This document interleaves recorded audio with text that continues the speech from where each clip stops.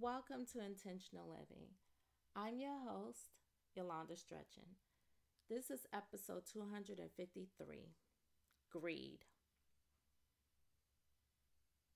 Greed is one of those undesirable personal traits that many of us have but hate to admit to having it.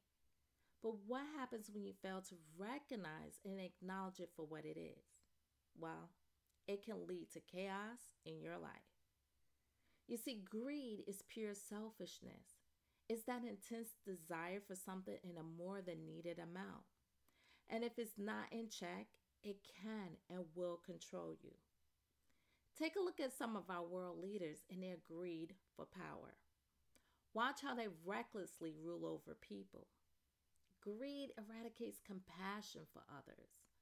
I watch how good people with good intentions allow their greed for power and wealth destroy their homes and family. So I say this all to say, is it worth it? When you have alienated all family and friends and all you have is your material desires, is it worth it? Material wealth can't go to the grave with you. Not your homes, cars, investments, none of it. We all want abundance of the good things in life. At least I know I do. But I don't choose abundance out of greed. I choose abundance because I have a desire to give back to others.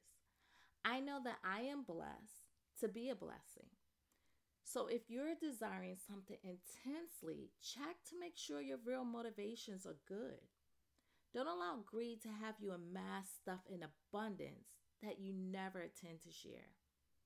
Don't allow greed for power to make you feel like a god, like you're invincible.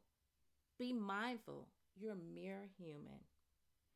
On your path to greatness, do not live for yourself. Remember those along the way who have helped you become who you are. Remember, it's blessed to give and it feels so good. Don't let greed enter your life in any shape or form and wreak havoc. Be wise, friends. Thank you for stopping by. I hope you enjoyed this episode. And if you did, will you be so kind and share? Till tomorrow, be your best and be blessed.